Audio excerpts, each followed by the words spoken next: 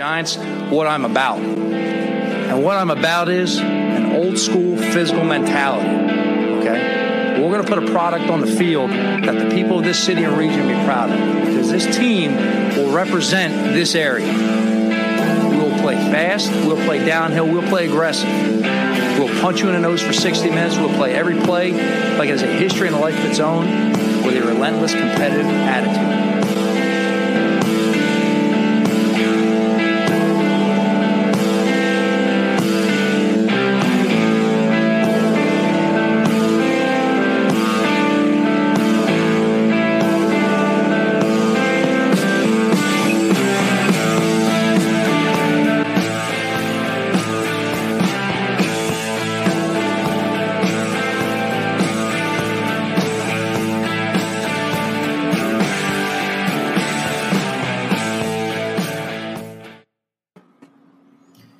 Good evening, everybody. Welcome to Big Blue Avenue. I'm your host, Tom Scavetta, joined alongside Hank and Dictor here.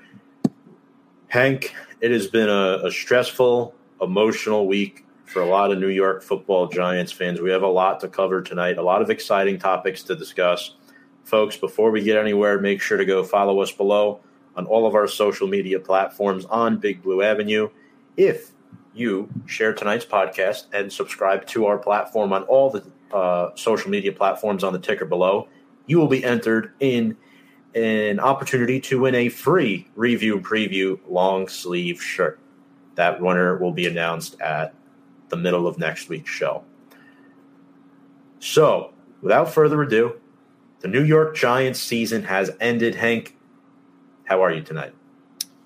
I am extremely relieved. I would say this is probably the longest, other than 2017, I would say this was by far the longest Giants season I have ever sat through, start to finish. And you want to know something, Tom? I feel like I am a borderline masochist because, for the most part, 95% of the games, I sat down, tuned in, watched every single snap. And for even the ones that I didn't watch live, I taped all of them, watched everything, and, I'm glad it's over. But other than that, I'm glad to see, hopefully, they're trending in the right direction, even if it's small moments with the house cleaning. But otherwise, Tom, how are you doing, buddy? I'm doing all right. Folks, remember to share this podcast. Drop a comment if you have any questions for us. I'm really looking forward to tonight's interview with Justin Pennick from Talking Giants. That interview will be played live at the end of our show, so make sure to check in on that. He gives a lot of great insight on this football team and where they might be headed in 2022 and the long-term future. But Hank, before we kind of dive into the offseason and the firing of head coach Joe Judge and Dave Gettleman's retirement, we need to recap this Washington football team game. The Giants lost 22-7. Abysmal performance. Darius Slayton scored a touchdown, but other than that, the offense was sleepwalking through this game. Yeah, it was pretty much one of those typical boring games of the season. And I'll start to recap this. Washington's first drive pretty much went pretty much almost down the field, milked a bit of clock. They reached the Giants' 5-yard line. This drive was actually highlighted by a few big Terry McLaurin catches, one of them for 30 yards. But despite this, they didn't make it past the 5-yard line. In fact, they settled for a 23-yard chip shot field goal by Joey Sly, 3-0 Washington. And really after that, the first half was just an absolute snooze fest. Both of those teams kept going back and forth with punts. Giants actually attempted to respond for their first drive. They went 10 plays, 45 yards, faced a 4th and 1 on the Washington 35-yard line. I was okay with the fact that they went for it, considering how the offense has been all season. However, Alex Bachman got stopped for a 3-yard loss on this, giving Washington the ball back. And as I said, next 8 possessions all ended in punts. 6 of them went for 3 and outs. But the most notorious part of this was one of those drives involved one of the more questionable play calling I have ever seen. And, I would say that's probably the understatement of the year.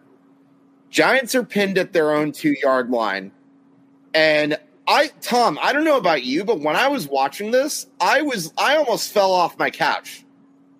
A quarterback sneak deep in your own territory? What the hell? It wasn't just one; it was two. Two. Forget the fact that it was one, two, and the fact that the second one happened on 3rd and 9. I mean, look, I get it. There was a similar situation the Giants were in the Chicago game. They were backed up deep at their own 3. Devontae Booker gets tackled in his own end zone, but the fact of the matter is, you still have don't you have another running back on your roster that's a number 2 overall pick and could maybe get you some of those yards back? I don't know. That just seemed really weird to me. And let's put it this way. Using a quarterback sneak as opposed to your own star running back deep in your own territory, that's like trying to make a long drive in golf with a putter, essentially. Mm-hmm. So you're right. Yeah, I don't know. It was really, really confusing. And I'll tell you this, I would be extremely shocked if any one of you out there are playing Madden and are even attempting to think about doing something like this. So would I say he's entirely at fault for these play calls? I don't know, but just the fact that they even attempted this sent a really bad message. To me, it just looked like they'd quit on the season, and eventually Washington got the ball once more. But like usual, and how apropos, they got the ball with less than 2 minutes remaining, 1:34 to be exact. They used up the rest of the clock, drove down to the Giants' 25-yard line, added more points, 43-yard field goal by Sly. And Tom, I would say that's only fitting. Has there been a game all year where the Giants didn't give up points within the last 2 minutes of the first half? Doesn't feel like it. Really doesn't feel like it. It's been embarrassing, to say the least, what this football team has produced on and off the field this season. It's just mind-boggling that late in the games the Giants just can't put the pieces together. It's very unfortunate. And good evening, John. Hope you're doing well. Congratulations to your team on making the NFL playoffs. So best of luck to you on Sunday against the Kansas City Chiefs. But Hank, anything else you wanted to add on this game recap before we dive into pros and cons here and really start to break this one down? I'm going to try to get into the second half maybe as quick as I can without speaking too fast. The two teams would exchange punts to begin the second half, but on the ensuing Giants possession, Jake Fromm threw an absolute duck, 30-yard pick six to Bobby McCain that extended Washington's lead to 12-0. The 2-point attempt failed. The Giants did finally score some points, so I'll give them that. Yeah. They're facing a 3rd and 7. Jake Fromm throws a 22-yard touchdown pass to Darius Slayton to put the Giants within striking distance. It was 12-7. And Tom, you want to hear a not so fun fact? Tell me. This is the first time you saw a Giants wide receiver score a touchdown since, correct me if I'm wrong, but I want to say week 7 against the Carolina Panthers. That would have been Dante Pettis. You're correct. So, in other words, really sad. You had more talented wide receivers on the roster. You had a first-round pick who missed a good chunk of the season with an injury. You had a big money signing, and then you had a late-round pick from a couple years ago who finally breaks that touchdown streak. It's really mind-boggling how bad this offense was, despite all of that on the roster. Yeah. But in any event, that was about as close as the Giants would get. Washington responded with an 8-play, 72-yard scoring drive that ended with an 18-yard run by Antonio Gibson, and that was pretty much the nail in the coffin. Tim Settle immediately strip-sacked Fromm, led to another field goal, and, Tom, you know what else was fitting? What's that? Last play of the season. Looks like the Giants are driving, trying to make a game out of it. Jake Fromm throws one of the worst ducks I have ever seen. Looked like he flat out had a mini arm punt that Bobby McCain just caught. He had 2 picks in this game, Bobby McCain. 2 picks, 3 passes defended for Bobby McCain. Mercifully, that's how the season ended. Yeah. And I am relieved. I don't have to go another Sunday watching this garbage, at least until September, where hopefully we can see at least a more watchable product. Yes, that's how low my expectations are. I noticed I didn't say a winning team. I said watchable. Watchable team, yeah, and that's exactly what you want. James says, Hank, you say typical games. You mean they haven't played well. Well, yeah. What do you expect? Haven't you been watching the same team that Tom and I have been watching all season? He has. He works on Sundays a lot sometimes. Blue City Empire Sports on YouTube. What's up, my friend? Says, how do you guys feel that John Mara is allowing the new GM to have full control? And it was reported that Steve forced John Mara to fire Joe Judge. I'm not surprised about that because Steve Tisch and John Mara have differing views. John Mara is on the more conservative end of the spectrum where he wanted to keep Joe Judge. Steve Tisch wanted to move on. There was no one point that broke the straw for Joe Judge and his firing. This was the organization moving in a different direction. This firing of Joe Judge was less about him. It was more about where the organization was headed. His timeline should have never been with Dave Gettleman's timeline. Was Joe Judge at fault for a lot of things and did some things that could cause him to be fired? Of course. But at the same time, Joe Judge didn't drown the Giants organization. He wasn't the primary problem. How do I feel about Mara having the new GM have full control? Great. I feel great about it. I don't feel great about Joe Judge being fired, which we'll get into in a little bit, but I feel great that the new GM can come in here, have a say. You have 2 top 10 draft picks, a number 5 and number 7, and it does look very, very promising, at least in the long run. We will see what happens. More comments coming in. James, honestly, golf would have been a better game to watch than this game. Noah says the Giants should hire Kirby. I wish, but there's something about college coaches that scare me, Noah. That includes a lot of Jim Harbaugh talk that I've been hearing. NCAA 14 over Madden. Interesting. I remember playing NCAA football. What's up, guys? What's up, Dom? Another Steelers fan in the comments section here. Pros. The season is over. We're about to get into some pros, folks. Stay tuned. What's up, guys? Daniel Bakley. Shout out to our Philadelphia Eagles fan. Just kidding, Dan. We love you. Go check him out on the Sports Box and Cage My IQ. Actually, yes, just Cage My IQ. Talks a lot of MMA, boxing type, UFC stuff. So he's a good guy. Pros. Hank, let's get through some pros. One pro has already been talked about. A long season is finally over. Jake Fromm threw his first career NFL touchdown pass, which a lot of people did not see coming. I thought Tay Crowder had a solid game, 12 tackles, 1 tackle for a loss. I thought he was good against the run, made a couple of nice recognition plays. And then Lorenzo Carter, trying to prove to the organization or whoever comes in, if the new GM comes in, watches film on Zoe, and sees that he had 5 sacks in his final 5 games, maybe you give him a 1-year prove-it deal. I know the Giants are pressed with salary, but I think those were a few players that definitely stood out to me, which leads us to our New York Giants player of the week, Hank. Yeah, and to me, the player who stood out to me the most was none other than defensive captain, number 23, Logan Ryan. He had, I believe, 7 tackles, 1 sack, 1 tackle for a loss. He played every single one of the defensive snaps. He was all over the place in this game against Washington. And on the season, I'll give you his final stats, 117 tackles. That's second on the team. 8 passes defended. As I mentioned, he had his lone sack of the season. 2 forced fumbles, 1 of them recovered, and 15 games started. So I would say he was definitely one of the more redeeming factors.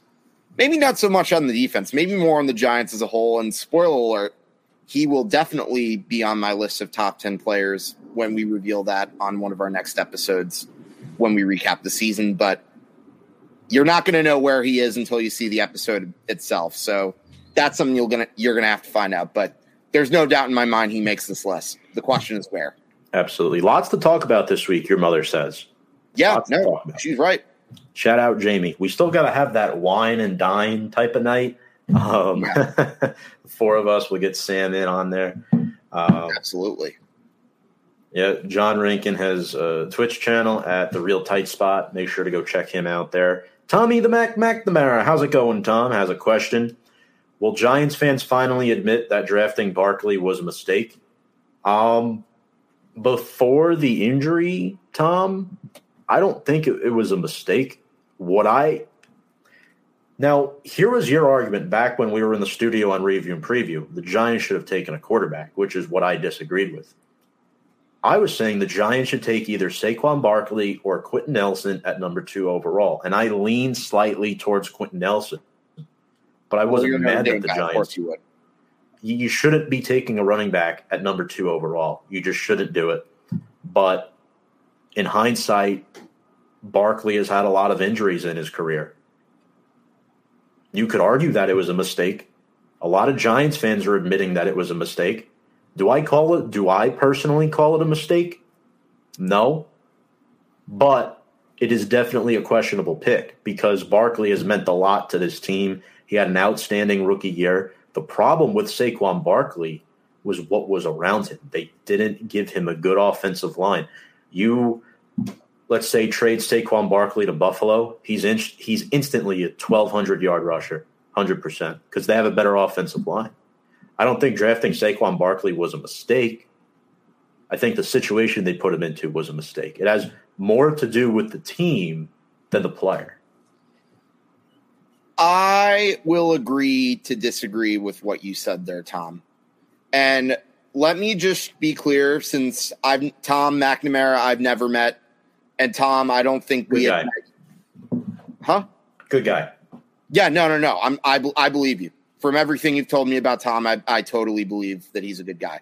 Yeah. And as for you, I don't think we met when the Giants had taken Saquon at the time, but let me just give you another idea of where my head was when the Giants had taken Saquon. I acknowledge that he was talented, make no mistake. I had seen his highlights at Penn State.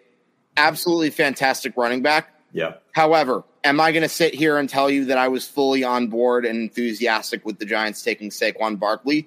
No. In fact, every year for the past few years, when on the Facebook anniversaries, I look at there was a long post I made where I did the pros and cons of taking Saquon Barkley. So I acknowledged at the time that there was risk for taking a guy like Saquon. And do you want to know why I thought that was a risk? And it's not just because of the fact that he's a running back who kind of dances around and sometimes risks losing yards on plays. I thought that because just for the sheer fact that you didn't have an offensive line that you can use him with. Right. So I think I agree with you in that sense. He was definitely in the wrong situation. I thought I, like you, also would have taken Quentin Nelson at that time. With that being said, though, who would I have taken at running back? I probably would have rather taken Nick Chubb. I like his style of play better. That's the route that I would have preferred, but it didn't happen. I know. It didn't. I'm just saying I'm not. My point is I wasn't entirely on board, so I wouldn't. If I say I was admitting that it was a mistake, that's me saying I was ecstatic when the Giants. Tommy just wants to hear the words come out of my mouth that drafting Barkley was a mistake. Unfortunately, we'll have to see how Barkley performs on that fifth-year option for me to make a statement on that or whether not to make a statement on that. Yes, we got lucky. They proved me, talking about the Steelers. Need to draft Brock Bowers in 2023. Now, this is interesting, though. Brock Bowers, freshman out of Georgia, 12 tight ends on the season.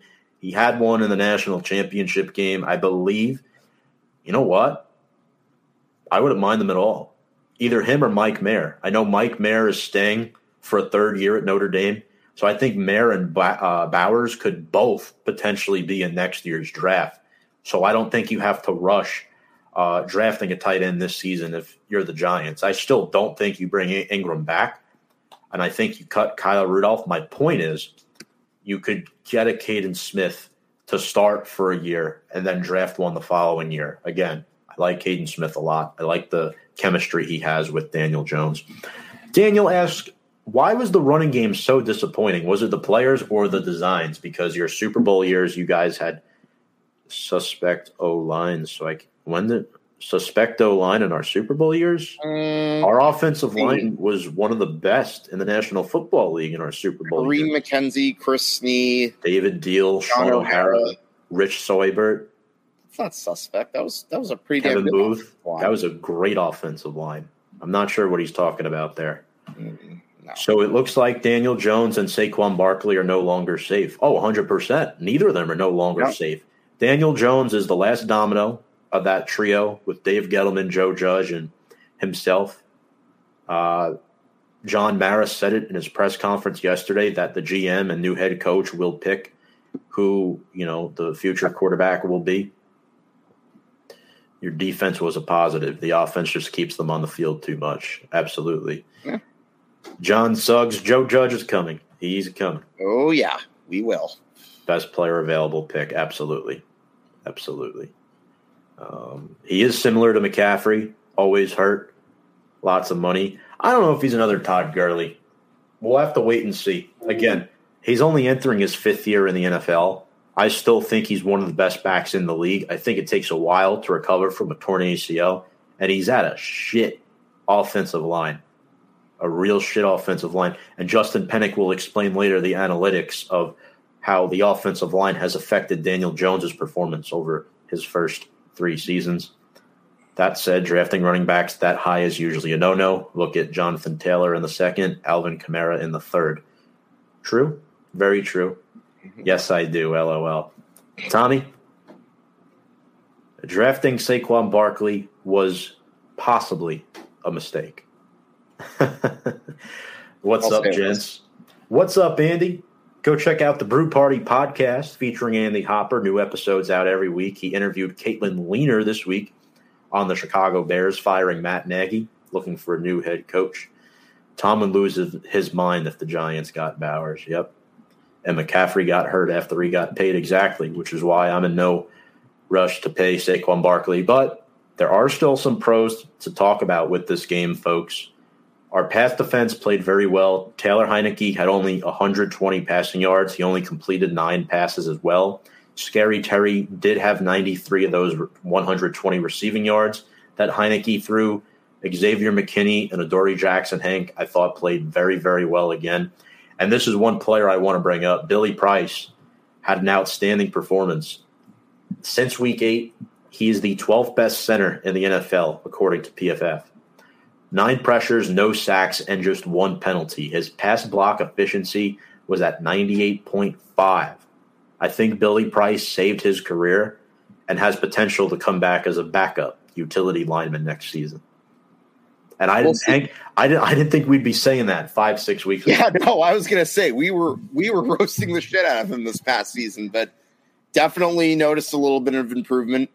Maybe with the good training camp, he gets a chance to redeem himself in 2022. Yeah. Time will tell, but I'm still not going to get my hopes up too high on him because, of course, as I mentioned when I did my 20-minute video on Dave Gettleman's tenure, I included his name in the Band-Aid department of offensive linemen. Offensive linemen that he acquired right at the end of preseason. Absolutely. Last pro is one player I want to point out. Alex Bachman was actually in consideration for our Giants Player of the Week. That's how sad this team is, ladies and gentlemen. Alex Bachman we usually do a final 3 every week for our New York Giants Player of the Week, and Bachman was 3rd. Lorenzo Carter was 2nd. Logan Ryan won for us this week. Bachman was 3rd. Why was Bachman 3rd? 110 all-purpose yards. 4 kickoff returns for 94 yards, and he had a sweet little 16-yard punt return. Trying to make a case to potentially be on this roster again next season. And Hank, now we get into the bed. In the final 4 games, the Giants scored 2 touchdowns on their final 46 possessions of the season. Awful. Gross. Horrendous. Unwatchable. Gross. Giants parking lot was empty on Sunday. Tickets were going for like $5-6. Unacceptable. You want to know the sad part? I woke up that morning and I actually entertained the idea of going to the game. And then, you know how long it took me to say no? Like 5 seconds. I thought that $6 for a Giants game was too expensive. Because I didn't want to make that drive to New Jersey, sitting my ass in the freezing cold just to see another shitty performance. Or I also didn't want to have to take the Sea Caucus shuffle after going from Grand Central to Penn. 83 net passing yards. This is the first time the Giants had less than 100 net passing yards in back-to-back weeks since 2006. They only logged 177 yards of total offense. And, I mean, what's insane, and this is a big reason why Dave Gettleman had to get fired, folks. Retire. Kenny Golladay had no touchdown catches this season. He barely had over 500 receiving yards. Our first-round draft pick, Kadarius Toney, also had no touchdown catches on the season. Now, granted, they both missed some time, but it's still unacceptable. It's still on it. Once Daniel Jones left the lineup, the Giants' offense was non-existent. It was non-existent. It still existed without Golladay and Toney, but it did not exist without Daniel Jones. That's why the quarterback is the most important position on any football team. I don't know if I want to call it non-existent. I would just say broken beyond repair. Well, when Saquon Barkley has 30 rushing yards and Darius Slayton's your leading receiver with 29, to me that's non-existent. But I get where you're coming from. Yeah. Antonio Gibson ran all over the defense, 146 rushing yards. Giants end the season on a 6-game losing streak, longest streak to end the season since 2003. All 6 of these losses were double-digit losses. The 2003 season, that led to the firing of Jim Fossil. And it was a similar situation because the Giants were without Kerry Collins. Jesse Palmer had taken over for the last few games. In this case, the Giants opened the toolbox of Mike Glennon and Jake Fromm. All due respect to them, Jesse Palmer, I think, was slightly less terrible. Yeah, that's not really saying much. And you want to know another way you know that this was a disastrous season? Tell me. Spit it out. They got swept by the Washington football team. Yeah. This is a team that for years, you know what I used to say about the Washington football team? Anytime the Giants were in a losing streak, get right game. Them appearing on the schedule would always be the cure to end it. I used to say that every single year. Even last year. Even last year. And they made the playoffs, and we beat them twice. Even 2017, we had to win against them. Yep. This year, we didn't even beat them once. Should have beaten the first game, but we're not going to get into that. But, yeah, that's how you know it's a disaster. And ironically, the last time that happened, them getting swept by the football team, happened the year we last won a Super Bowl. It's a shame. It's atrocious. I don't even know what to say. 1-5 in the NFC East. Joe Judge made a record of Giants history he did not want to be a part of. More losses in a single season than any other Giants coach. Allie Sherman lost 12 games as head coach back in 1966. That team went 12-1, by the way, for the record. Not a single viewer right now was alive when that happened. I guarantee it. I don't think anybody here was alive in 1966. I could be wrong. I was thinking of 30. All right. Key takeaways from the season. This is where we get into Dave Gettleman and Joe Judge, ladies and gentlemen. The Giants, 22-59 record since 2017, tied for the worst in the NFL.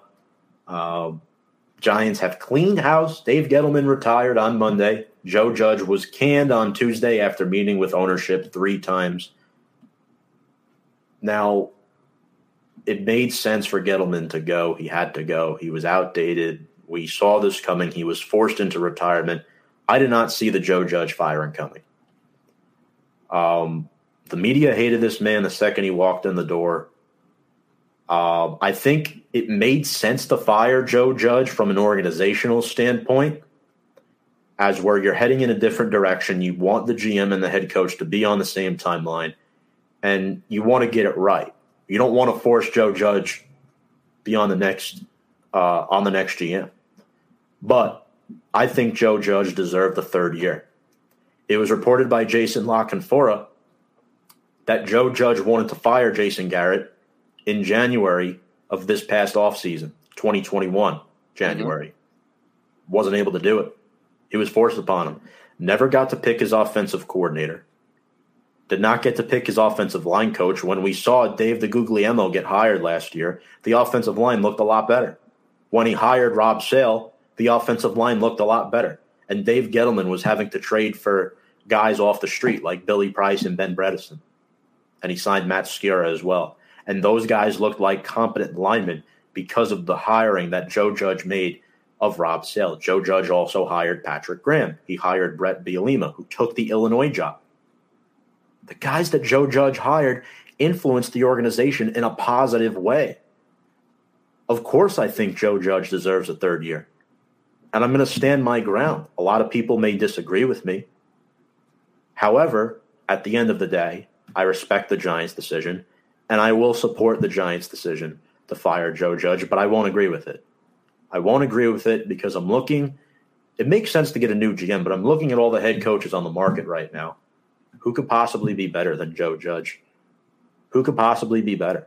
I mean, you could argue Brian Flores. You could make an argument for Mike Zimmer. I mean, those are really the only two guys. I don't want Doug Peterson. I don't want Jim Harbaugh. I'd have a stroke if Jim Harbaugh is the next Giants head coach. Joe Judge should have not been fired. But he is, and it is what it is, Hank. You gotta move on. But yeah, explain just – I get it. The quarterback sneak shouldn't have happened. It shouldn't have happened that way. But I understand why he did it. Why he did it. It's not easy to defend. It looks really bad. It does look really, really bad on Joe Judge. That play call comes right from the head coach, Joe Judge. I understand it. But Joe Judge saved Dave Gettleman's job by 1 year. By 1 year. You know, in retrospect, I low-key think that 2020 season was kind of the worst thing that could have happened to the Giants in 2020 was finishing one game behind out of first place despite finishing 6-10. Why do I say that? Because it fooled a lot of people, maybe the front office, into thinking maybe we can keep our general manager around for another year. When the reality of the situation of that 2020 season is, that team did not have a great roster. I mean, look, you signed some good free agents. Don't get me wrong. I mean, Blake Martinez and James Bradbury were productive, and that was by far Dave Gettleman's best draft. Not that that really says much, but I'll give them that. But at the end of the day, the only reason they were even close to a playoff spot was because of the division. And let's take a look at those wins. Other than the win in Seattle, how many of them were against quality opponents? And I'm not counting the Washington football team as a quality opponent. That was a team that won the division 7-9. I'm sorry. Washington football team twice. Should have swept Philadelphia, but then you also won a close game. Dallas. I'll give them that. Cincy. Dallas Cowboys were in the same position as the Giants were. Cincy, Seattle. You're right. Cincy, we would have lost that Cincinnati game if Joe Burrow had started. Because remember, you're right. They almost choked that game away. You're right. I like this comment from Noah. Actually, a lot of people I've talked to on the side, there's a lot of people that thought Joe Judge should have been retained for a third year. They're just very not vocal about it because of the hate that's coming out for this guy that the media has portrayed on him. And that's the next topic point, Hank. Yes, Joe Judge was 10-23 in his 2-year tenure after 2 seasons, but he walked in the door. He was hated because he was a nobody. And it was a pure Bill Belichick connection, organizational connection with John Mara. Nobody knew who he was. He was saddled with one of the worst GMs in recent history in Dave Gettleman. He got fired primarily because they lost their final 6 games without a quarterback. That's when things started to really fall apart because they were 4-7 within striking distance. The schedule was starting to get easier. When Joe Judge first got his job, ladies and gentlemen, January 2020. He was quickly forced into a virtual world 2 months later. Had to create a foundation digitally. People were already losing faith in Dave Gettleman when Joe Judge was hired. Yet Dave Gettleman gets to walk off into the sunset in retirement, and Joe Judge is the one that is the scapegoat and gets fired. And I'm going to get a little heated right now. By the time the season ended, and again, there's never good excuses to define losing in the NFL. Dave Gettleman's roster building compounded with bad contracts and injuries at key positions this season. It just wasn't fair. By the end of the season, the Giants had the most injuries in all of football. In all of football. They led the NFL in games missed due to injury. The presence of Jason Garrett, I mentioned, was forced upon Joe Judge, led to his termination. He inherited the injury-prone Saquon Barkley that Tommy Mack was referring to before, underperforming Daniel Jones. Whether we like it or not, whether we think it's Jones' fault that he's underperforming, he was underperforming. One of the worst offensive lines ever assembled. The root of the issue is not Joe Judge. It's not even Dave Gettleman. It's the Giants organization since Tom Coughlin resigned in 2015 at the end of the 2015 season. The Giants have gone 6 to 7 years now with 3 coaches that have each only lasted 2 years. By the way, Joe Judge was the best by far out of those 3 that we had, by far, even though the records are not far off from one another. For Joe Judge to shoulder majority of the blame is not only unfair, guys, but you're being dishonest with yourself. You're being dishonest with yourself if you think Joe Judge should shoulder majority of this blame. He couldn't save the sinking ship that was already sinking when he took the job. Obviously, is what he signed up for, to save that sinking ship. But he didn't drown the organization. He didn't drown it. Apparently, John Mara wanted to keep Joe Judge, even after the 2 quarterback sneaks. It was Steve Tisch. It was Steve Tisch that forced this firing upon John Mara. And that's why it took an extra day. And look at the aftermath of what's happened. We already knew Rob Sale, the O-line coach, was leaving to become offensive coordinator at Florida. College scouting director Chad Klunder headed to Duke. Sean Spencer, referred to as Coach Chaos, also headed to Duke to be their co-defensive coordinator. Patrick Graham is likely not coming back. This is what happens when you fire your head coach. You lose the rest of your coaching staff and you start over. I don't care who the new GM is and who the new head coach is. There's very little chance the Giants make the playoffs again. There's very little chance the Giants make the playoffs next year because Joe Judge is not the head coach. The foundation has to start over, guys. I didn't want that to happen. I did not want that to happen. And Hank, again, Dave Gettleman's timeline that we put together. Mm-hmm. You did a video on him. Yes, he was a great scout for the Bills and the Broncos back in the 80s, 70s, 80s. Five Super Bowl appearances with 1 Super Bowl win. Yep. He joined the Giants in 1998 as a scout, promoted to the director player of personnel, made 3 Super Bowls and won 2 of them. So he was good at evaluating talent, and that's why he was brought in as GM, ladies and gentlemen. My issue with Dave Gettleman and the idea of hiring Dave Gettleman, I was never really on board of hiring Dave Gettleman to begin with. I wasn't like super loud about it. I'm not saying I was like bashing the Giants for hiring Dave Gettleman, but it wasn't a move that I was super enthusiastic about. And let me tell you why. Because it was another example of ownership going in-house and using an old dog to try to adapt to new tricks. More often than not, that doesn't work out. To me, it just seemed like the game had passed Dave Gettleman by. And I think that was painfully obvious over the course of the 4 years.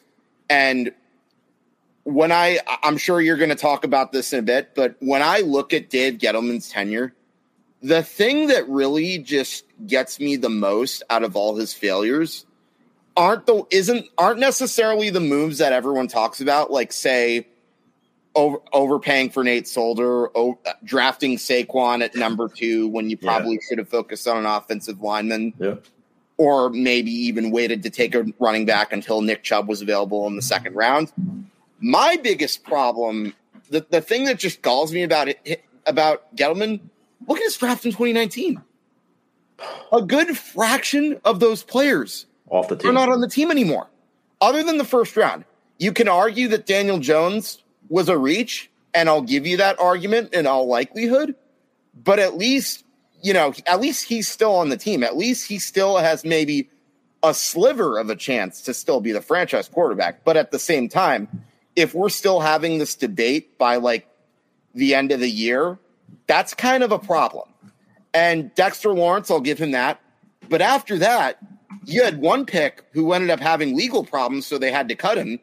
You had another guy who's already on his third team, and you had another pick who got injured after the fourth game, and then in training camp, you just straight up released him. That's a waste.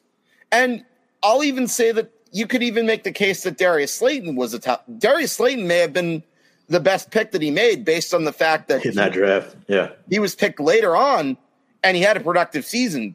Now, he had similar numbers, receiving yards, his rookie year and his second year, but it was the touchdowns that declined. Right. The third year, he dropped off significantly, but I still say that's one of his redeeming picks because at least Darius Slayton's still on the team. You know? Say it is crucial for the new coach and management to hit on these two top 10 picks. I mean, that's an easy answer. Yeah.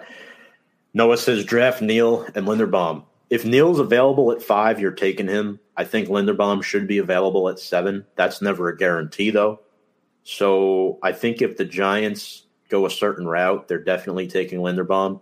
But it'll be interesting to see what happens. And Noah, I appreciate your support on me here. I know you may not entirely agree with me, but it's just who I am. I stick to my guns. Gettleman is an embarrassment to GMs everywhere. He's so embarrassing, I don't even care his name got auto-corrected. Guy thought Cam Newton was a good quarterback and had 115 and one fluke season. Rest was bang average or worse most of the time. He's right. Fair. He didn't He's really right. Cam Newton, but yeah, he's right. And are the Giants better or worse before Dave Gettleman coming here? That's an insulting question. Of course they're worse. I mean, all right, 2018, 5-11, right? The draft of Barkley, the signing of Solder. All right, 2019, they traded away Vernon and Odell. That was good. They got Jabril Peppers and Kevin Zeitler in return, along with a first and third round draft pick. I believe they used those draft picks on Dexter Lawrence and O'Shane Ximines. Yes. Gettleman extends Odell before paying him, lies to the media saying you don't pay a player to trade him. That was a mistake. Ryan Connolly was promising but tore his ACL and was cut the 2020 preseason. 2019, the Giants were 4-12. They fired Pat Shurmur. The biggest mistake was the Giants didn't fire Dave Gettleman with Pat Shurmur. They kept him, and they hired Joe Judge. Better offseason, though, for DG. He signed James Bradbury and Blake Martinez, both the 3-year, $30 million deals. They added Kyler Fackrell. They brought in other solid pieces as well. They drafted Andrew Thomas and Xavier McKinney, who was a first-round talent that year. Darnay Holmes, solid slot corner. Shane Lemieux has promised. Carter Coughlin and Cam Brown, promising young guys. And Tay Crowder, who was our best linebacker this season. Started 1-7, finished 5-3, 6-10, just missed the playoffs. They bring him back. He completely does a 180. Golladay, 4 years, $72 million. Rudolph, 2 years, $12 million. Booker, 2 for $6. Adoree Jackson, 3 for $39. He let Zeitler and Tomlinson go. He drafted Ojulari and Aaron Robinson, which was good. They took a flyer on Kadarius Toney. They should have took the sure thing and went with Rashawn Slater at number 11. Would have helped out the offensive line. Traded for Billy Price, Ben Bredesen, and Matt Skura. That tells you something. The Giants fucked up the draft. They didn't draft an offensive lineman. Andrew Thomas missed time. Nick Gates tore his ACL in week 2. Shane Lemieux, week 2, partially torn patellar tendon. 4-13, last in the NFC East. Judge fired. Gettleman forced to retire. Ridiculous. Worse, they had to release Zeitler because of cap issues when O-line is a problem, among other problems. Yeah, they saved $12 million without eating up any dead money, which I guess made sense, Tom, but I feel like you could have extended Zeitler to have less of a cap hit on him and then just release other players like Nate Solder, players like that. But it is what it is, man. It is what it is. Now, Hank, obviously the Giants, John Mara held a press conference yesterday, mentioned that the GM pick needs to be done correctly. He needs to regain fans' trust. He mentioned this is the lowest of lows he's ever dealt with as, the Giants owner and team president. No package deals. It's an eerily similar position to one that his father had faced about 42 years ago. Yeah. He mentioned this hiring process will be a little more extensive, taking their time a little bit more. The Giants have already completed 4 general manager interviews as of today. They interviewed Joe Schoen, Bills assistant GM, who is currently the favorite, 20th year in the NFL, 5th with the Buffalo Bills, also spent time with the Miami Dolphins, has both college and pro scouting level experience, spent 7 seasons with the Panthers as well under current Bills GM Brandon Beane. Giants and Joe Schoen have also been talking for a couple of months, so he is definitely the front runner. In addition, Adrian Wilson, former Arizona Cardinal, was interviewed yesterday, promoted to the Cardinals VP of Pro Personnel in 2021. He could be another good option. Previously played a part in their director of pro scouting, helped the Cardinals draft a couple of good linebackers, which is something the Giants could use. He went out, he got Isaiah Simmons for them, he got Zaven Collins for them. Today, the Giants interview another Cardinals guy, VP of Player Personnel, Quentin Harris, 14-year member of their scouting department, got promoted to Vice President of Player Personnel last February. Joined the Cardinals as a pro scout in 2008. He's been there and moved up the chain ever since. He also briefly played for the Giants. If you remember, he was part of the roster in the 2006 training camp and did not make the final cut. So he did spend some time with the Giants, not much. And then the 4th candidate that they've interviewed so far, Ryan Poles from the Kansas City Chiefs. He is their executive director of player personnel, first season in that role. Joined the Chiefs in 2009 as the team's player personnel assistant, ladies and gentlemen. In 2013, he began a 4-year stint as a college scouting administrator. He is also a New York native who was an offensive lineman for Matt Ryan while at Boston College. Fun fact. So do any of these 4 names intrigue you so far? To me, obviously, Joe Schoen is the guy that I want as the next Giants GM. Yeah, Joe Schoen sounds like a really good option. It's been there for a long time, and it seemed to me he's had a hand in helping turn around the Bills into where they are now, a possible Super Bowl contender. And hopefully this all translates to the Giants. And look, it's going to be regardless of who they hire, it's going to be refreshing to see them go out of house and somebody from elsewhere instead of the usual suspects like the Kevin Abramses and the Ernie and the Jerry Reeses. Like not saying, I mean, I know Jerry Reese had mostly a bad tenure, but I'm not saying those are like bad guys, but like it's, I don't know, when you're cleaning house, it's probably a better idea. General thumb would be to like maybe go out of house, think outside the box. 'Cause sometimes when you get stuck in your old ways, it comes back to haunt them. And look, history has shown that's happened twice to the Giants. We are ancient dinosaurs. That's what we are. Tomorrow, the Giants have 2 more candidates lined up, both from the Tennessee Titans, which, by the way, love the teams the Giants are picking their candidates from, teams that have built winning cultures with their organizations: Bills, Cardinals, Chiefs, Titans, Baltimore Ravens.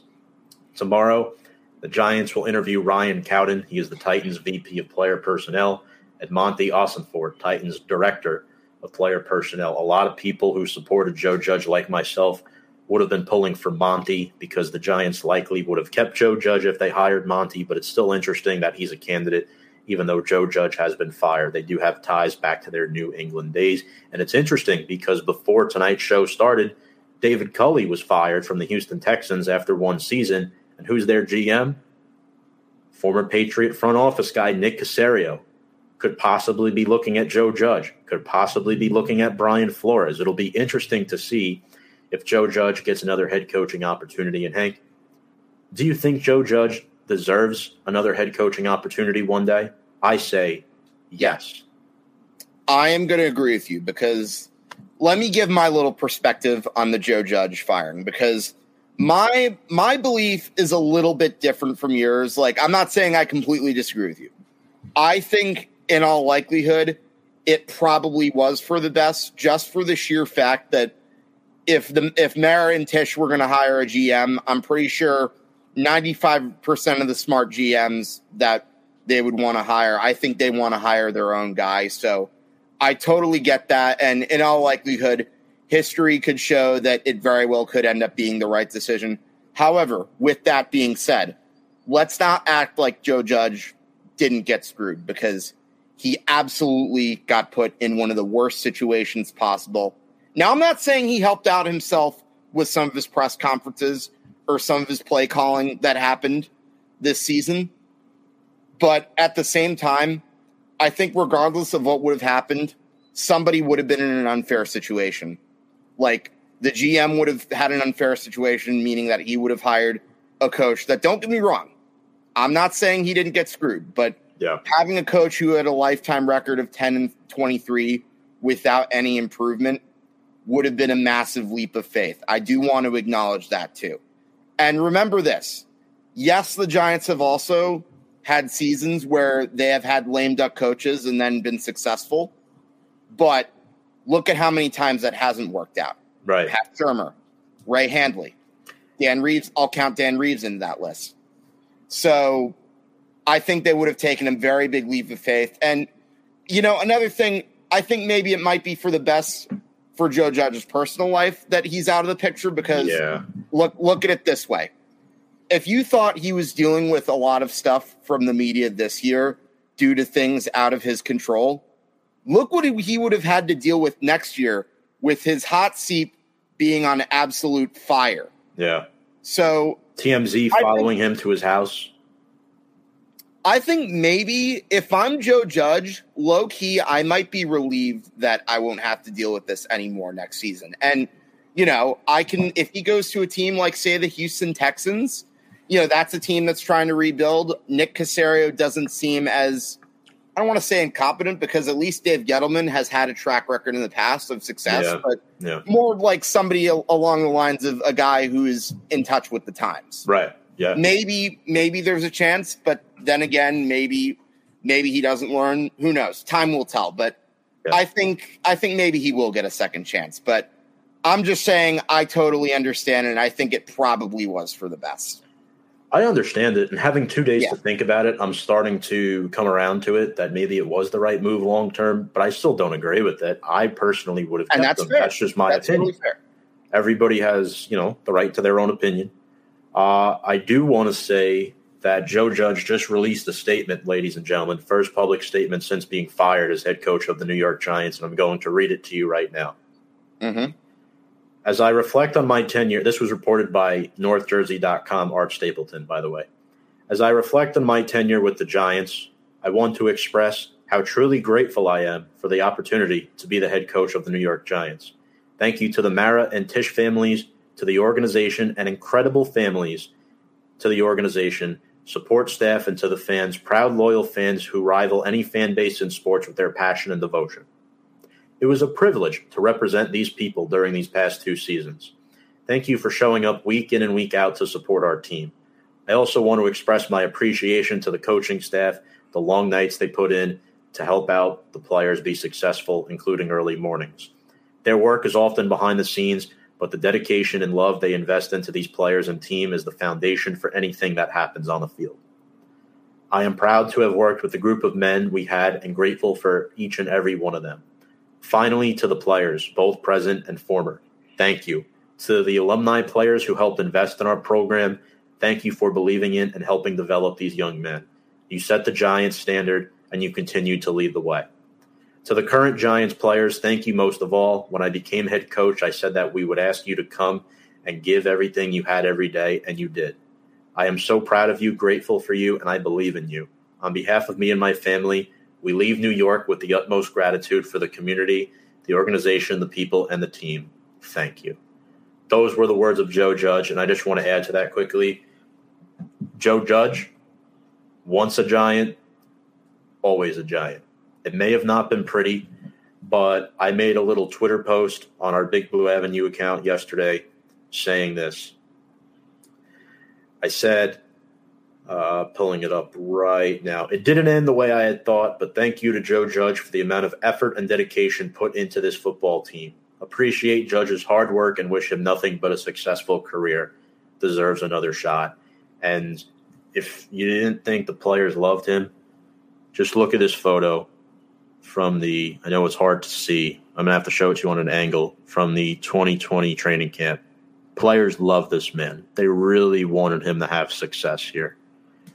And just teaching the players the fundamentals and everything. I just want to thank Joe Judge a lot. He's the best coach we've had since Tom Coughlin. Unfortunately, his tenure did not last very long, Hank. No. Again, I think it was a combination of bad luck and probably, I would say, bad timing. I still think he has potential, but I guess with the Giants, it just really wasn't meant to be. And again, I think as bad as some of his decisions were, and make no mistake, I've been on record for criticizing several of things that he's done, particularly the game against Miami and particularly the QB snake. However, with that being said, I think it's also important to consider the fact that he had the misfortune of having Dave Gettleman as his GM, and also the fact that you had an ownership group who's pretty meddlesome too. So again, like I said, I think at the end of the day, are the Giants making the right decision? I'm going to lean towards yes, but at the same time, I'm leaning towards yes, but it's okay. But if you're saying the Giants have made the right decision, it is also okay to say that Joe Judge got screwed. Both are true facts, possibly the first one. I agree. Hank, look, I'm gonna miss him. I don't know about you, but I'm personally gonna miss him on a personal level. He reminded me a lot of Tom Coughlin and the ethics that he brought to the field. Mm-hmm. He showed a lot of promise, and I just couldn't thank him enough for everything. And it's interesting to see who this next head coach is going to be. We can't really predict that until the next general manager has been named. But just to preview, folks, our next segment, it's going to be an interview with Justin Pennick of Talking Giants. Before we get there, just want to preview next week. We will go over the season recap. We'll talk about all the games, our high and low point of 2020, season takeaways. We will reveal our top 10 players, go over the 2022 schedule as well. So that should be a lot of fun. Hank, any final thoughts here before we end the show off with this lovely interview? Listen, I think it may have been under some pretty bad circumstances, but I'm glad to see the Giants are finally making the effort to clean up the mess. Whether they right the ship or not, time will tell, but I've got my fingers crossed that at the end, after finally deciding to go out of the box and letting that smart GM get his own coach, I'd like to think that hopefully they'll get back. Again, I'm not going to say being a Super Bowl contender, just being watchable and just being a team that I could be proud to enjoy every Sunday, because that, more than anything else, is what I miss the most. Just waking up and being like, oh, I can't wait to watch the Giants. This season, I didn't really feel that at all. And it certainly... And having a good hockey team on the side, that pretty much doesn't really help either for wanting to be excited for the Giants. Yep. At the end of the day, it is what it is. Appreciate everybody. And now we're going to show our segment with Justin Pennick from Talking Giants. We hope you all enjoy it, ladies and gentlemen. It's going to be a dandy. Make sure to stay tuned for that. He brings in a lot of great insight. I'm going to pull it up right now, ladies and gentlemen. We will be back later on.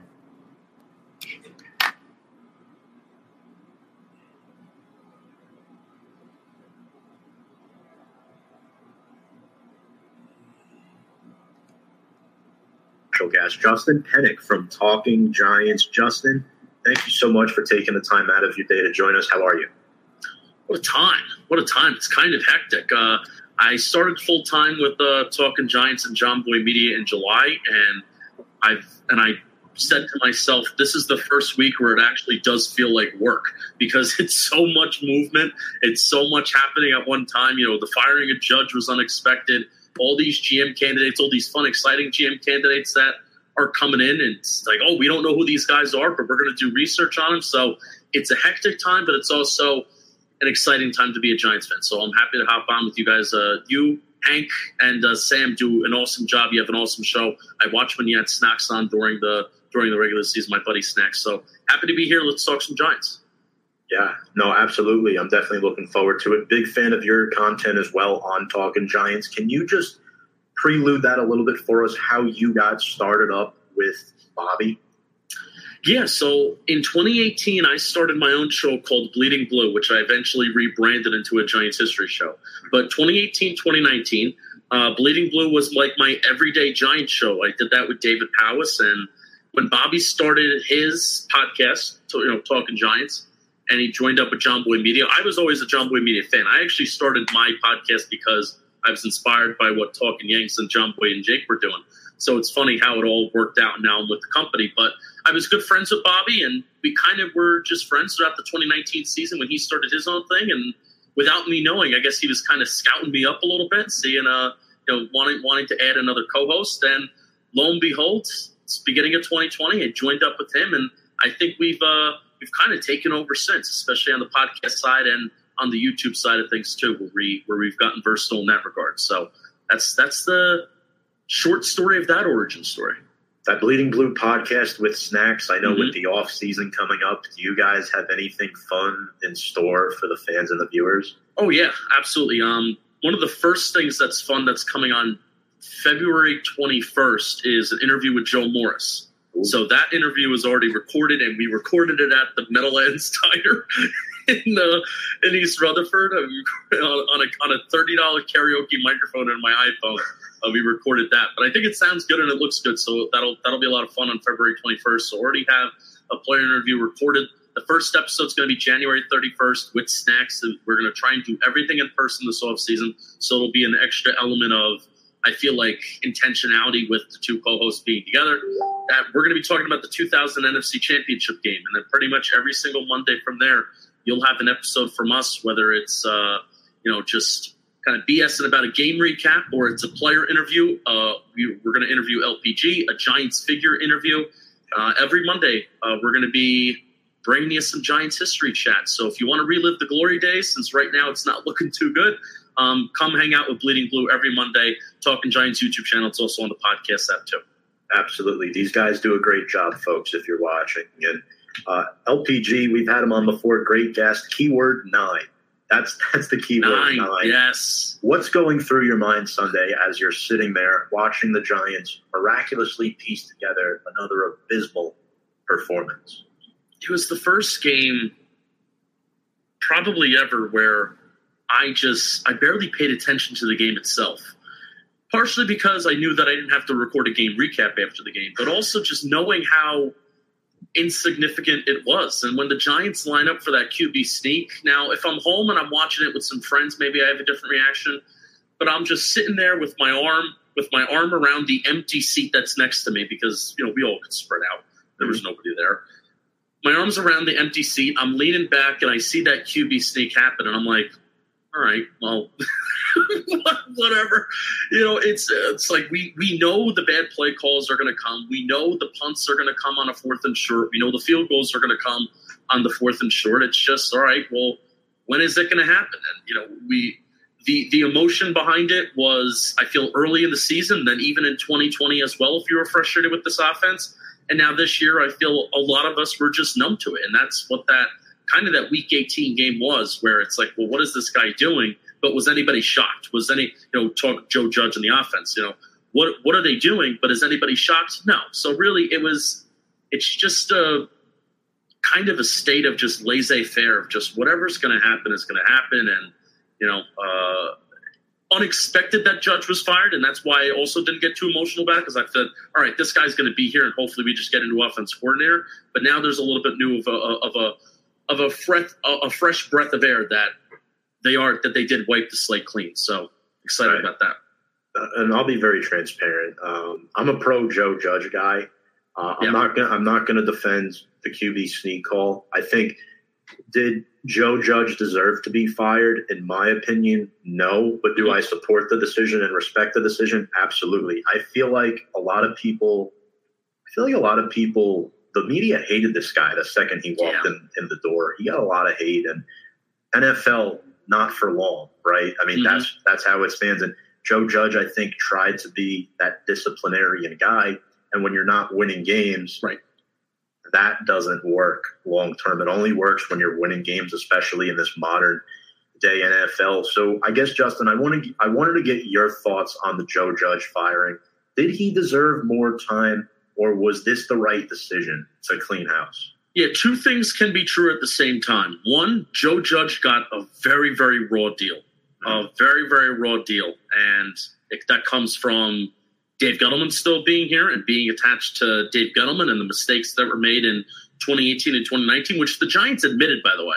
Like John Mara, at the start of 2020, when they hired Joe Judge, they said, we made some miscalculations in 2018 and 2019, but we're going to keep this guy around anyway. And then we're going to pair him with the head coach who we're going to hold over the flame for 2 years, So he does get a raw deal. And also we do have it confirmed that Jason Garrett was forced upon him.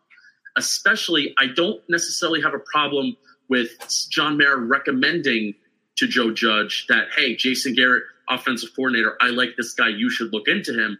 I do have a problem with, it has been kind of confirmed, we have our own backdoor, but then also Jason La Canfora confirmed that Joe Judge wanted Jason Garrett gone January of last year, so at the beginning of last offseason. And the fact that they didn't pull the trigger then, I think that automatically also set Joe Judge up for failure. Because you have this scenario where if Jason Garrett's fired at the beginning of last offseason, Joe Judge can bring in his own coordinator, which we've seen typically when Joe Judge brings in his own people, that they have success. You saw Gouge, Guglielmo, the offensive line coach last year after Colombo, which was not a Judge tie. You saw Andrew Thomas turn around. Rob Sale this year, he kept somehow that offensive line kept somewhat afloat, even though they were really bad, somewhat afloat, despite, a really, really bad talent and really bad talent around them. And Andrew Thomas got better, obviously. Patrick Graham's another example. But if the offensive coordinator can be a Joe Judge guy in the year 2021 and they still stink, then there's no question and there's no doubt that Joe Judge should be fired. Instead, there's this doubt where John Mara meddling, he's probably saying to himself, man, this guy does deserve another shot because I really screwed him with the offense coordinator thing. And also we screwed him with Dave Gettleman. So that's true that he got a raw deal. But also the second thing that is true, and John Mara, I think, acknowledged this during the press conference, this was just necessary to get the head coach and the GM on the same cycle, and more importantly, just to let the GM pick who he wants his coach to be and not have Joe Judge kind of looming and staying in the building. That is the most important thing. And unfortunately, Joe Judge was like the sacrificial lamb that had to go. Were there certain things that he deserved to be fired for? Yes, especially because this is an offensive league and his offense didn't score points. But also, he did get a raw deal. And multiple things can be true at the same time. But this 100% was the right decision to get the GM to choose his head coach and to get them back on cycle. I agree with you 100%. Maybe about 99.8% because I really, really thought Joe Judge deserved the third year where he could pick his own offensive coordinator. And hearing that coming from you, that he wanted Garrett gone the last offseason, it makes a lot of sense. But I think I'm a very patient guy. I'd rather set myself up for success for a decade down the line rather than win right now. I think a lot of the new school Giants fans want to win right this very second, right? Obviously, I want to win every game. I never want to tank. But it is nice to have draft picks number 5 and 7. And with that, that's a lot of leverage John Mara could use in addition with this new GM that comes in to pick his own head coach and have those 2 top draft picks. I think it gives Giants fans a lot of promise heading into 2022 because it's kind of like a fresh start that was needed. Unfortunately, Joe Judge, was just part of the victim. I do think, though, that he does deserve another head coaching job in the future. Absolutely. I know before we went live, the Texans just fired Dave Culley. There's a connection there with Caserio. So that could be an option. I don't know if it happens this year. Maybe he stays out of football for a year. Who knows? I don't think he will because he's Joe Judge. I hope he goes to college. I mean, the job that he had lined up, which he should have taken, the job that he had lined up before the Giants job was the Mississippi State. He was going to be the head coach for Mississippi State in college. So I hope he goes somewhere in college. I can see this kind of rah-rah message. First of all, it's not that it didn't hit the Giants. That the national media was the one that's like, oh, NFL players aren't really gonna get this rah-rah message. Yeah. The 2020 Giants, that was a real season.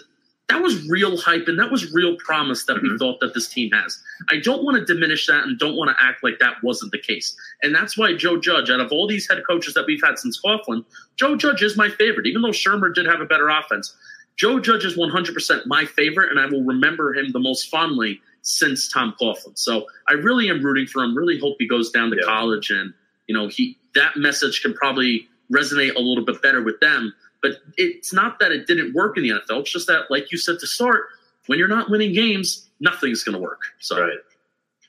Yeah, and not to double down here on Joe Judge, but do you think he could have done anything differently to save his job? I know you talked about he was given a raw deal. Is there anything that you think he should have done differently down the stretch? Because it seems like he was going to stay until these last 6 games took place.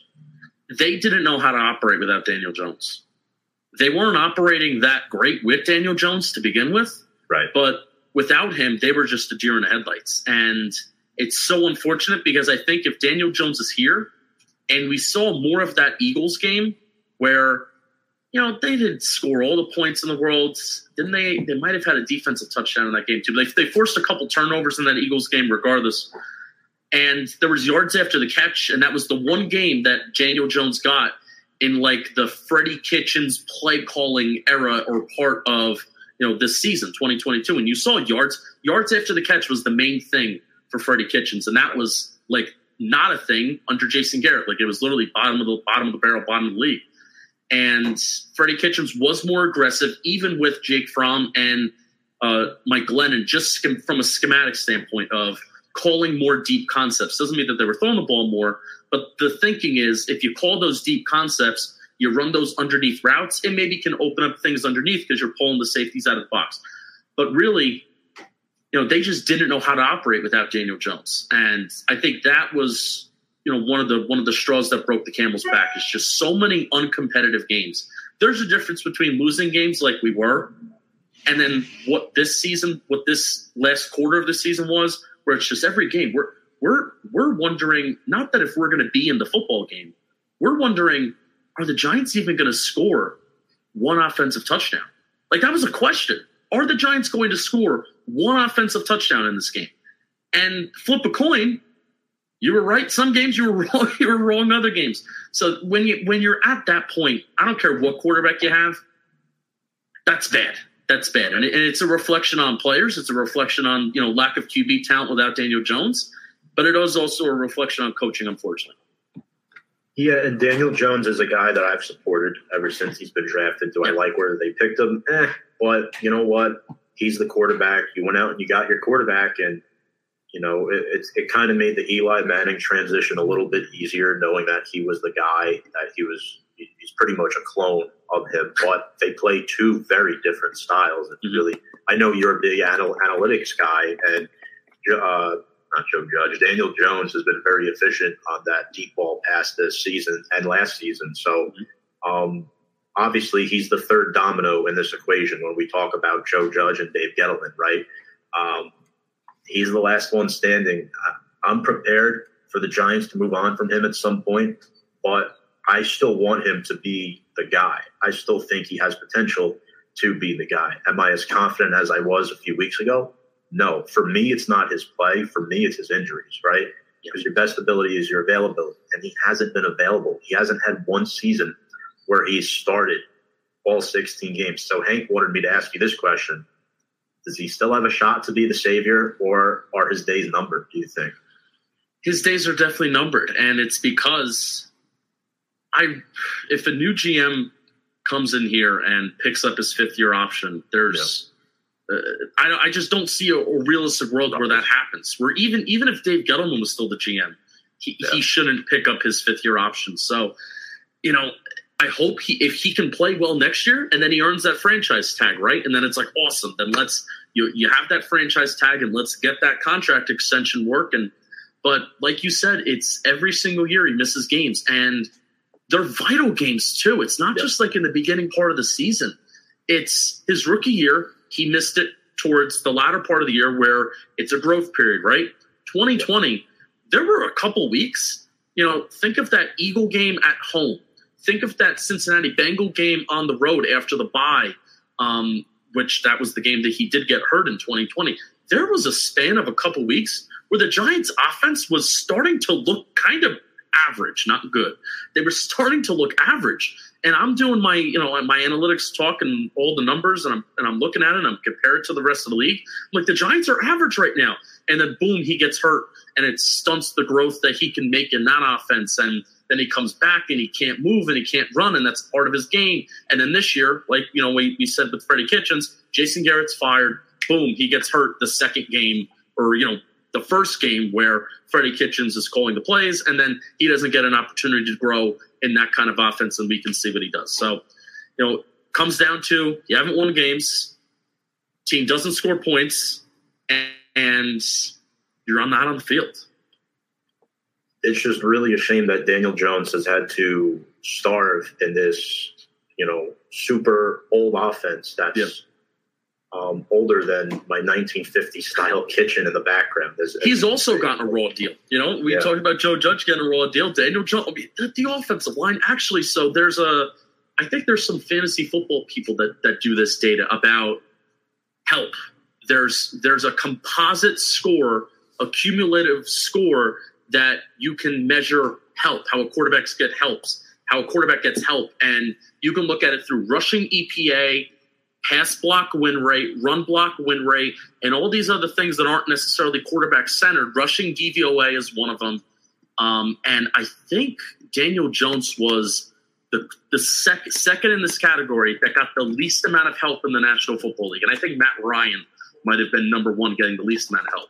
So again, that is also a reality where Daniel Jones finally, you saw what Daniel Jones was finally able to do with a stable left tackle in Andrew Thomas for the first part of the season. And even national media people were saying towards the first 4 weeks of the season, Daniel Jones is kind of good. He was PFF's number 1 quarterback for a graded quarterback for the first quarter of the season too. But then Thomas goes down, and just even when he comes back, it's just the play really kind of stabilized and it flatlined. And that was the main issue for him this season. And the offense was bound to fail due to injuries at key positions. You lost Shane Lemieux, and you lost your guy, Nick Gates, who you guys interviewed. That really sucked. And then you were left with 2 incompetent linemen on the right side of the line that stayed healthy the entire season. Will Hernandez and Nate Solder. Hernandez can't even pick up a stunt. But one thing you're a big analytics guy. One thing I read about the offensive line, the last 8 games of the season, and it was either the last 8 games or since week 8. Billy Price had a 98.2 pass block win rate, or pass block efficiency number. Yeah. I was like, oh my God, this guy just saved his career. We should definitely bring him back as a backup next year for depth. Because when he first came, I hated him. I'm like, he's my least favorite player on the team. But he started to grow on me, and it's really sad, Justin. He became the second best offensive lineman. That is true. And that really still doesn't say a whole lot. But yeah, Billy Price is definitely worth, especially because being that former first rounder, there's talent probably somewhere in there. Yep. And considering the other linemen that were on the team, he's athletic, he is somewhat strong. So keeping him around as center depth, I absolutely have no problem with that. But whether it is Nick Gates, and that's kind of like a Hope and Price situation, but you want to know what? Because I'm Nick Gates biased, he is going to come back stronger than ever, and he is going to be here. But still, the Giants should be looking for you really have to think at least three new linemen. But if the Giants are in a world, let's just say Linderbaum's not on the table, right? Which maybe we can get to him. Yeah. Let's just say Linderbaum's not on the table. Then somebody from this year's line is going to have to come back and start. And I would almost rather that be the center spot where he can get kind of help, and there's not nose tackles aren't always lining right on top of that center spot. I'd almost rather be that center guy as long as he can get the calls down. Then I'll survive with that for a year. But let's get the rest of the line right. If I have to sacrifice one spot, here's one guy that really intrigues me. He's a free agent, and I think he could be a good starter for us. Mark Lewinsky from the Colts. I think you can get him on a bargain because I think we need one stopgap lineman, and I think that could come at the guard position because you don't need great guards to succeed in the National Football League. You need good tackles and a good center, right? The guard position, you can kind of live, all right, well, I think Mark Lewinsky, if he comes in and solidifies that right guard spot, you can have Gates and Lemieux compete for the left guard position or center, whatever you want to do there. And then you could draft Linderbaum. And I don't know if you think Evan Neal is a pipe dream at this point if he slides to 5, but maybe that's the next question. But I know we wanted to dive into Linderbaum as well. I mean, where is your head at? Like, are both of those players options at 5 and 7? I'm going to tie in GM here, too, because that's how good I am. Linderbaum is an option if Adam Peters is the GM of the Giants. And here's why. Linderbaum is very, very athletic. And there was even a clip that went viral a couple weeks ago of him running down the field and sprinting down the field. And, look at this guy, look at this guy. Now, for offensive linemen, I don't really care how fast you can run. So it's great. Like the highlight-worthy plays of Linderbaum running down the field, they're great. How often is he going to be asked to do that at the NFL level?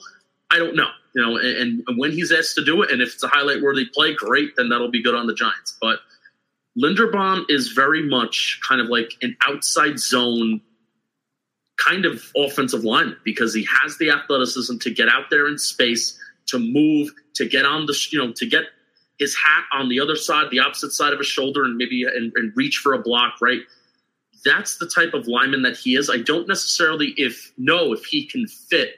He probably would be fine, but we're talking about this guy's being hyped up as a generational offensive lineman prospect. I think he would be fine in like a typical gap scheme like the Giants run, but a lot better if he's a San Francisco 49er, Minnesota Viking type of player and in that scheme. So if Adam Peters, if we like him and the Giants hire him, then Linderbaum shoots up my board because it's going to fit the scheme that probably Adam Peters will bring in a head coach that kind of fits that Shanahan mold. Maybe, and then if not, looking to target Linderbaum and maybe a trade down. Like Linderbaum would be a perfect guy if we decide to trade down to one of these quarterback needy teams, like the Vikings, like the Broncos that have kind of picks after us. Then I'd be very happy with accumulating some draft spots and then picking up Linderbaum after that. So that's where I'm at with Linderbaum and Neal. Right now, I'm not going to consider anybody a pipe dream. I'm really not. I think it's still way too early. A story can come out about him smoking weed and blah, blah, blah. Then he drops down a couple spots and hey, he's a New York Giant, right? So I'm not going to consider anybody a pipe dream. I'm still kind of hoping that, hey, Hutchinson, Thibodeau, Neal, any one of these guys, if they can drop down, because the Giants right now tackle and edge. That's where my brain is at with both of these first picks. Get me a tackle and get me a premier edge. Since we've seen in the NFL, most of these top tier edge rushers have been taken in the first round, and they've been kind of bona fide studs from the start. I think regardless of who the new GM is, you want to solidify both sides of the trenches, the O-line and the edge position. That's been the biggest issue on this team for the past decade, you could argue. Now, I know you've been scouting a lot of Senior Bowl guys. Is there anybody that pops your eye at the moment that you think would be a good fit with the Giants? I think offensively, we just spoke about Linderbaum. Defensively, we know they adjusted to the press man scheme this year under Patrick Graham, but we don't know if Graham's going to be retained or not. I kind of doubt he will be at this point, unfortunately. But what's your philosophy there? I'm going to be honest. I really loved Patrick Graham, man. Yeah. I really loved Patrick Graham. And the ability to not allow the big explosive play. And that was Patrick Graham's biggest strength is the run defense was, it was, I think it was much better in 2020 where 2021 it was really, really bad. But the ability, and that was Patrick Graham's strength. I believe the Giants were maybe 5th this year in the least amount of explosive pass plays allowed, and then last year they were 4th. And teams like the Tampa Bay Bucks, they're right up there with the Giants in 2020 with not allowing the explosive pass play. And that was a defense that was really, really good, and a defense that kind of drove them, to the Super Bowl along with having Tom Brady, right? But I love that however you can get it done, not allowing the explosive pass play. And it's done in different ways. Todd Bowles is blitzing a ton, and a guy like Vic Fangio and Patrick Graham evolved into this, and Brandon Staley does this too, the 2-high system. Yeah, Patrick Graham did a lot of 1-high stuff last year, but transforming that into cover 3.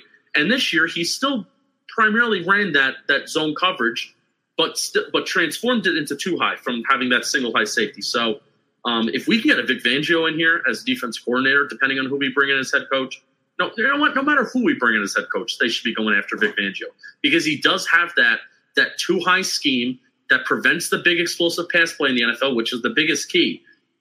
The key to stopping Patrick Mahomes when he was going through his struggles, what was everybody saying?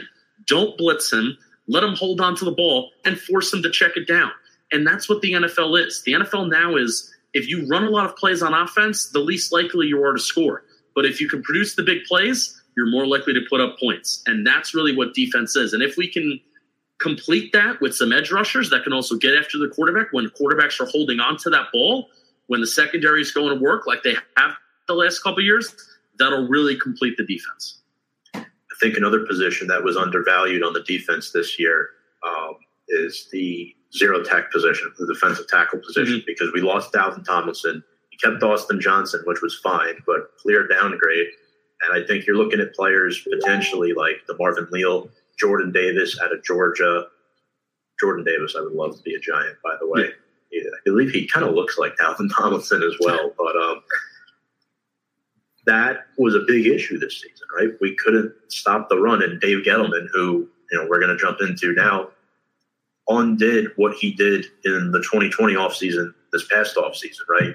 I thought the Giants should have tried their best to retain what they had, because if Kevin Abrams is dishing out salary cap money to sign guys like Kyle Rudolph, Mike Glennon, Devontae Booker, John Ross, etc., you could easily dish out money to keep Dalvin Tomlinson. At least that's how I feel. I would have preferred to do that and then let the free agents come to us, get higher bargain deals with free agents like what we did with Logan Ryan in 2020. And Gettleman, for some reason, refused to do that this offseason. The first day of free agency, they're going to prioritize Devontae Booker for a 2-year, $6 million deal. I mean, especially just the Kyle Rudolph, man. That's like, dude, you just flushed $10 million this offseason down the drain. And so we were talking about the run defense, and we were talking about Dalvin. Yeah, I don't necessarily think the problem was not getting Dalvin. I think it's just who they chose to replace him with. True. Danny Shelton. There was a period of time where he was on the field towards the beginning part of the season, and then he got hurt for a few weeks. Yep. So we had a nice little sample size of splits when Danny Shelton was on the field versus Danny Shelton off the field. When Danny Shelton was on the field, and this was during the season, during the middle of the season, haven't updated this fully towards the end of the season. During the season, the Giants were allowing like 5.5, maybe 6 yards per attempt when Danny Shelton was on the field. When he was off the field, they were allowing 3.7 yards per attempt. That is a drastic difference. That is a difference between you're getting a first down every 2 plays versus, you're an inefficient running game at 3.7 yards per carry, because you typically want your running backs averaging 4 yards or more. So when he was off the field, it was 3.7 yards per carry. So that, I think, was the main problem, that Danny Shelton was just such a bad football player. And that was a signing at the time. Like, this is really good value. This is really good value. He's a better player than Austin Johnson, but he's actually being paid less. No, Austin Johnson was clearly a better player. But it's a matter of who they chose to replace Dalvin with. So that's really where I would love, we're talking about the draft a little bit too. I would love if the Giants can this offseason, in this draft cycle, they have a very good track record of, regardless of who the GM is, they have a very good track record of getting, solid, interior defensive linemen that don't even have to come in the first round, the second, third, fourth round. All these guys over the years that have been Giants for 4 years, and then we decide not to extend them. Like, Linville Joseph, Jonathan Hankins, Dalvin Tomlinson, et cetera, et cetera. Cofield, and dating back to Cornelius Griffin, right? Coming off his rookie deal. They didn't retain him either, so he went to Washington. But yeah, that's the great point. With defensive tackles, they don't stay. They really don't stay. But we are D-tackle you. That's what Snacks calls Snacks calls the Giants. We're D-tackle you, baby.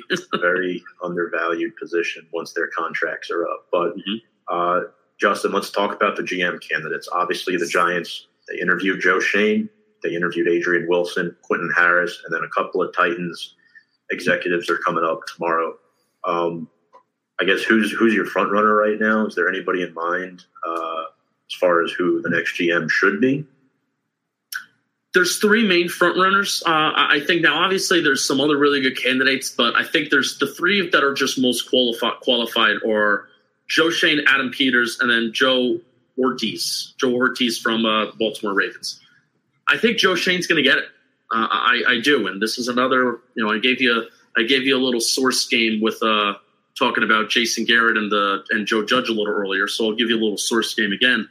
The Giants and Joe Schoen, they've been talking for a couple months. They've been talking for a couple months now, and they've been on each other's radar for a little bit.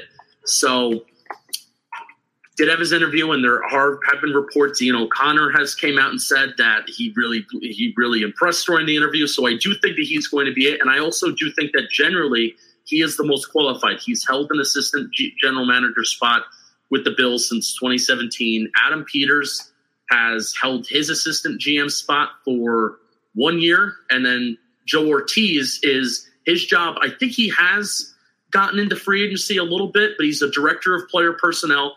But mainly, it's about scouting. And I think as we learned from Dave Gettleman, there's more to being a general manager than just scouting, right? There's more to it, because we called Dave Gettleman, his first couple years, he's a good scout. But nothing else. The free agency classes haven't been good. He hasn't been able to trade down. All of these things. And Joe Schoen, at least from what I've heard, what I've seen from his direct quotes that he's given to some Buffalo media, which they did a hell of a job getting some information out on him. But I think Joe Schoen's just the most qualified in terms of running a process. Adam Peters is exciting because of the players that he's picked, and he's young, he's innovative, he directly talks about using analytics. I think that's exciting, but I think in terms of we want a guy that's going to run an operation that even includes maybe getting some of these lifers out of this building that we're really looking to get out, I think Joe Schoen would be the best candidate to do that. Yeah, I still think you have guys in the building like Chris Pettit, Tim McDonald, clear problems, right? Yeah, especially Chris Pettit. I mean, if you're, depending on how you feel about the Barkley pick, and also that process, of picking Barkley too. Chris Pettit was infatuated by Saquon Barkley. Now, it's fine to be infatuated with the prospect, right?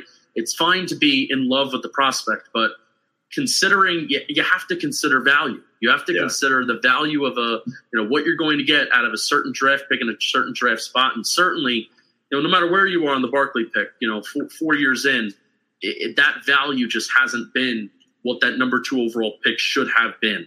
Gettleman was good in moments, but overall, 19 and 46, his methods were outdated. Right, and that's why I think Shane can come in here.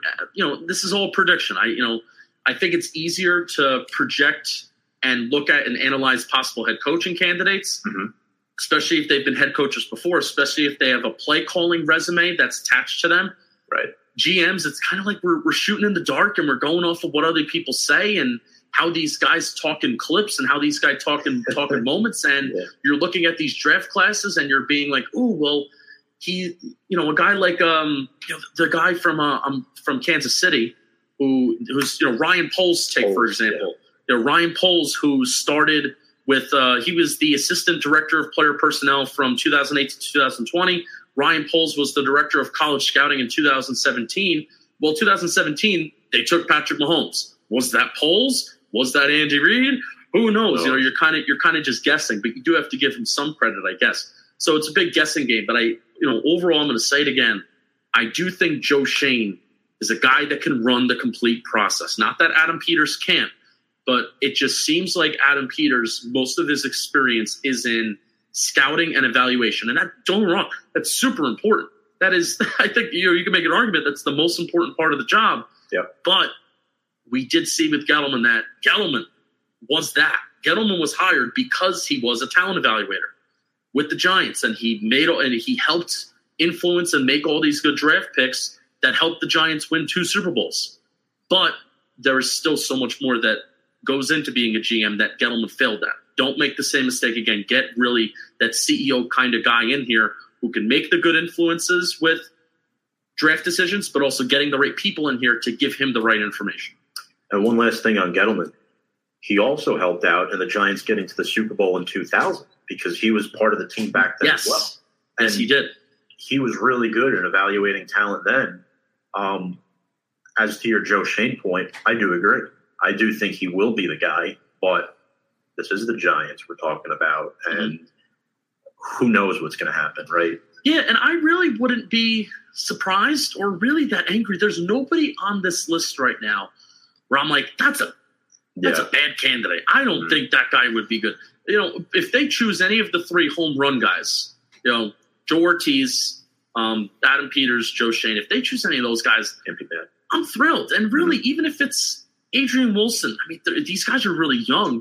Right. Isn't that also what we're asking for? I think it was Ian O'Connor who came out, today's January 13th. So he came out January 13th and he said, the Giants aren't going to interview anybody over 50. They're hearing the fans, which I also have a little bit of a problem with John Mara listening to the fans, but I'm glad he's listening to the fans when it comes to not promoting Kevin Abrams. To an extent, right? to an extent. I don't, listening to the fans where you need to give Eli, 4 more years and drafting Saquon Barkley, that's a different story. But they're looking to get young, and you're seeing how NFL teams are successful. It's with these young head coaches that are calling plays, whether it's on offense or defense, and young GMs that are using analytics and they're using value and they're trading back and they have really good processes. That's just the wave of the NFL. And the hope is that if these guys are young, they'll be here. They'll be here for 10 years, and we'll get another 2 Super Bowls out of it too. That wouldn't be too bad. Would be awesome. Justin, 2 more questions for you here. If Joe Schoen is the guy, who do you think would be the top candidate for head coach? Yeah. Brian Daboll is the first name that comes to mind, but also Harbaugh. I'm serious. I don't know if I would want that. I don't know if I would want that, but I have this sneaky feeling that he likes the Giants. He likes the Giants. Things you want to be a real conspiracy theorist about letting Joe Judge go. He puts out there are rumors that are put out there that he's willing to leave Michigan. And that's when the seat started to get a little bit more hotter for Joe Judge. Joe Judge was safe. Rumors coming out of Michigan that Harbaugh wants to leave, the seat got a little bit hotter for Joe Judge. And then eventually he's out, right? So if that's something that Shane's looking at Harbaugh saying, you're a proven winner, I feel like we can work together, and they bring him in for an interview, and if they mesh, I think Vic Fangio is the defensive coordinator for Harbaugh because they were together in San Francisco. And I think, you can have I was talking with my buddy today. He's like, offense coordinator for Michigan, Pep Hamilton is a guy that people really like. He can also kind of come over as well. He's a hot name right now. And then boom, that's a coaching staff. And I think people would be excited about that. So it's a really home run. And it's like, it's not at the front of my brain thought. It's a back brain thought. But if we're thinking about names, why not? Daboll's is obviously the tie, but Harbaugh would be out of the left field. But if he wants it, he can come get it possibly. It's looking like Shane and Daboll might be the combo, but it'll left to be seen. There are a few wild cards out there. Now, last question. Heading into the offseason, there's a lot of players coming out of the 2018 draft class that are free agents, and there are a lot of players who carry a lot of dead cap heading into 2022. Give me your top 3 players that you think, regardless of who the GM is, need to be released. I think Barkley needs to be traded. He has his 5th-year option, so he's here next year. But how funny would it be? I'll say funny. It's not fun because Saquon Barkley not succeeding is not a fun topic, right? Right. But how funny would it be if Joe Schoen comes in here calls up his old pal Brandon Beane of the Buffalo Bills, who need a playmaker, like Saquon, and then Saquon Barkley is traded to the Bills for. I think you can get a 3rd-round draft pick out of him. I really do. People are thinking, I don't think you can. I don't think you can get a high pick. There's going to be a football team and there's going to be a general manager that's going to turn on the 2018 and 2019 tape and see what this guy can do versus us Giants fans talking about what he can't do. I know that's true. Right. So Saquon Barkley, I guess maybe we can count as one. Kyle Rudolph has to be another.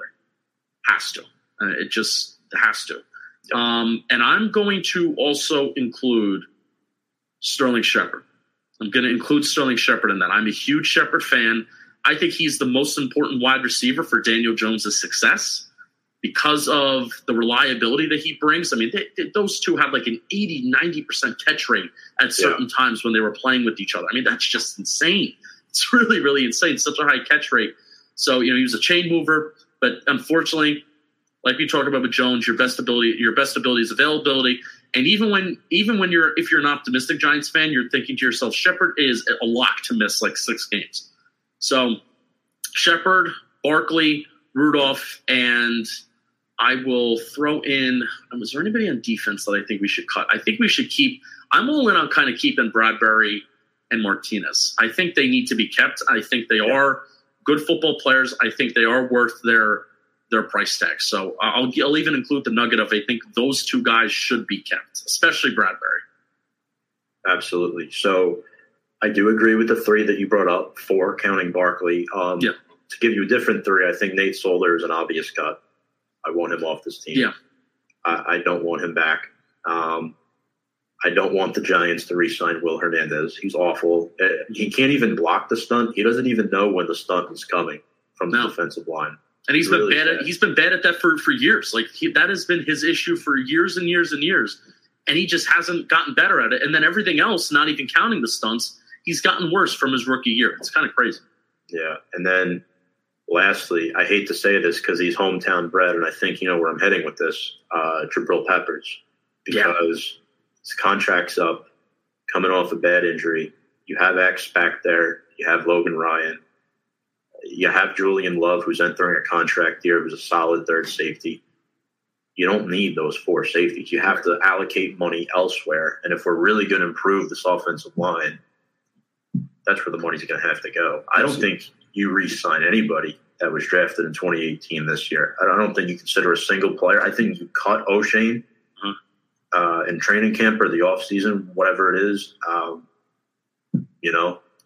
think Carter might deserve like a 1-year, $1 million deal. Prove it deal. Yeah. Because of the way he's played the last 5 weeks. It's crazy. It's so nice. It's so nice of him to show up. I mean, to be fair, though, like coming off the torn Achilles. The Achilles, yeah.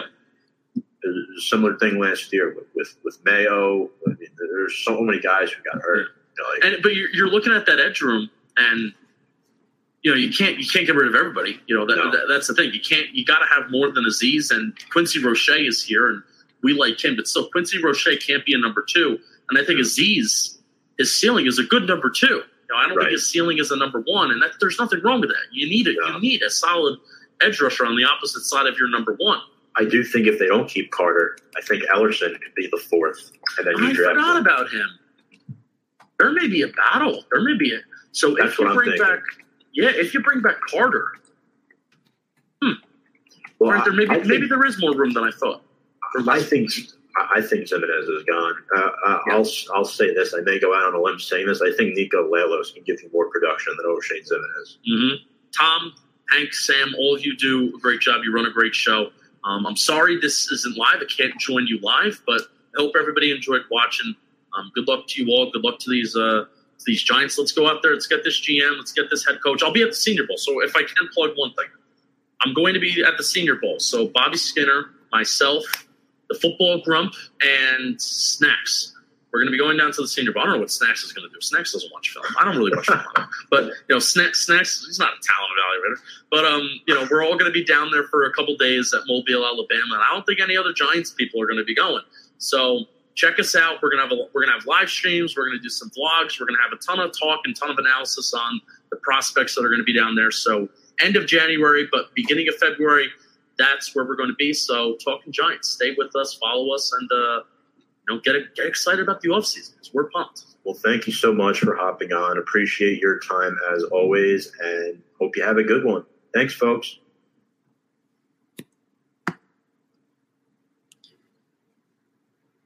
All right, folks, that was Justin from Talking Giants. Bring back my co-host now, Hank. Hank, might want to unmute yourself quick. Long show tonight, ladies and gentlemen. That was a great interview, though. Thank you. Yeah, I enjoyed it personally. Made a lot of great points, and I happen to agree with a lot of them. I think Shane looks like he's going to be the guy. The more I really think about it, seems to me he did really well in his interview process. And if you get him and Brian Daboll, I would not be upset with that combo at all going into 2022.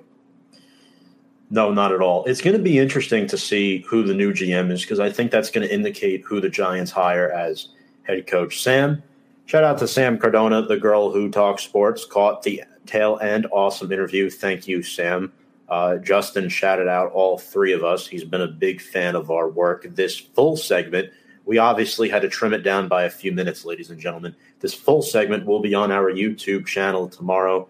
You can find our YouTube channel if you're not subscribed already below at Big Blue Avenue on Instagram, Twitter. Our YouTube channel is there scrolling across right now.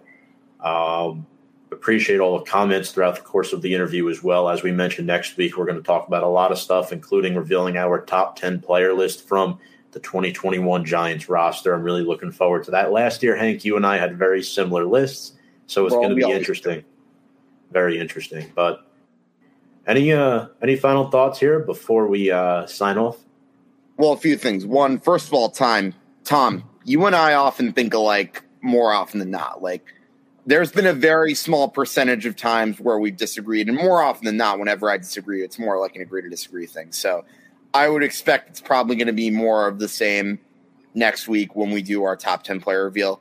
Second of all, to expand on what I was saying about the GMs, I don't think there's really a bad GM choice to me in all the names that have been mentioned. Everyone has come from a team that has established, a winning culture. And like I said before, the fact that you're getting an out of New York guy to be the new GM, that's very much going to be a breath of fresh air. And I think Justin made a good point too, saying sometimes it's probably not the best when Mara listens to the fans, but that's probably one of those examples where maybe listening to the fans can be a good thing. But in any event, I'm really going to be intrigued by the whole process. And who knows? Maybe we get this new general manager sometime as early as next week.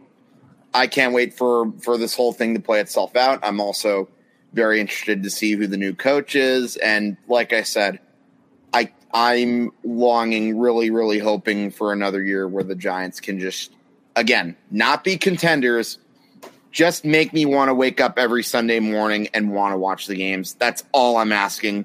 Notice my expectations aren't too big. I try to be realistic with my expectations. But in any event, Tom, it's been another football season. Always a pleasure talking Giants with you, my guy. I cannot wait to get into it for the off season. And, hey, always a pleasure. Well, we still got a few more live streams left before we go YouTube exclusives for the off season. But, we do have a couple more comments. Steve says, you guys always do a great job. Appreciate your insight even when I disagree. Yeah, we appreciate Steve's comments as well. I feel like we agree on most things, not everything, but end of the day, Giants have cleaned house. Gettle is gone. Joe Judge is gone. Adam says he hopes the Giants just don't suck. In other words, Adam, you just said the cliff notes of what I said. You guys rock. Let's go off season. Yeah, and Sam will be coming back for some off season content. Going to be a lot of fun as we get closer to the draft, really evaluating these prospects. We're going to take a much deeper dive into the off season this year, folks. But Hank, thank you very much for joining me tonight. Thank you to everybody for commenting in the comments section. Make sure to tune in next week here on Facebook Live and YouTube for Big Blue Avenue. And without further ado, let's go Big Blue.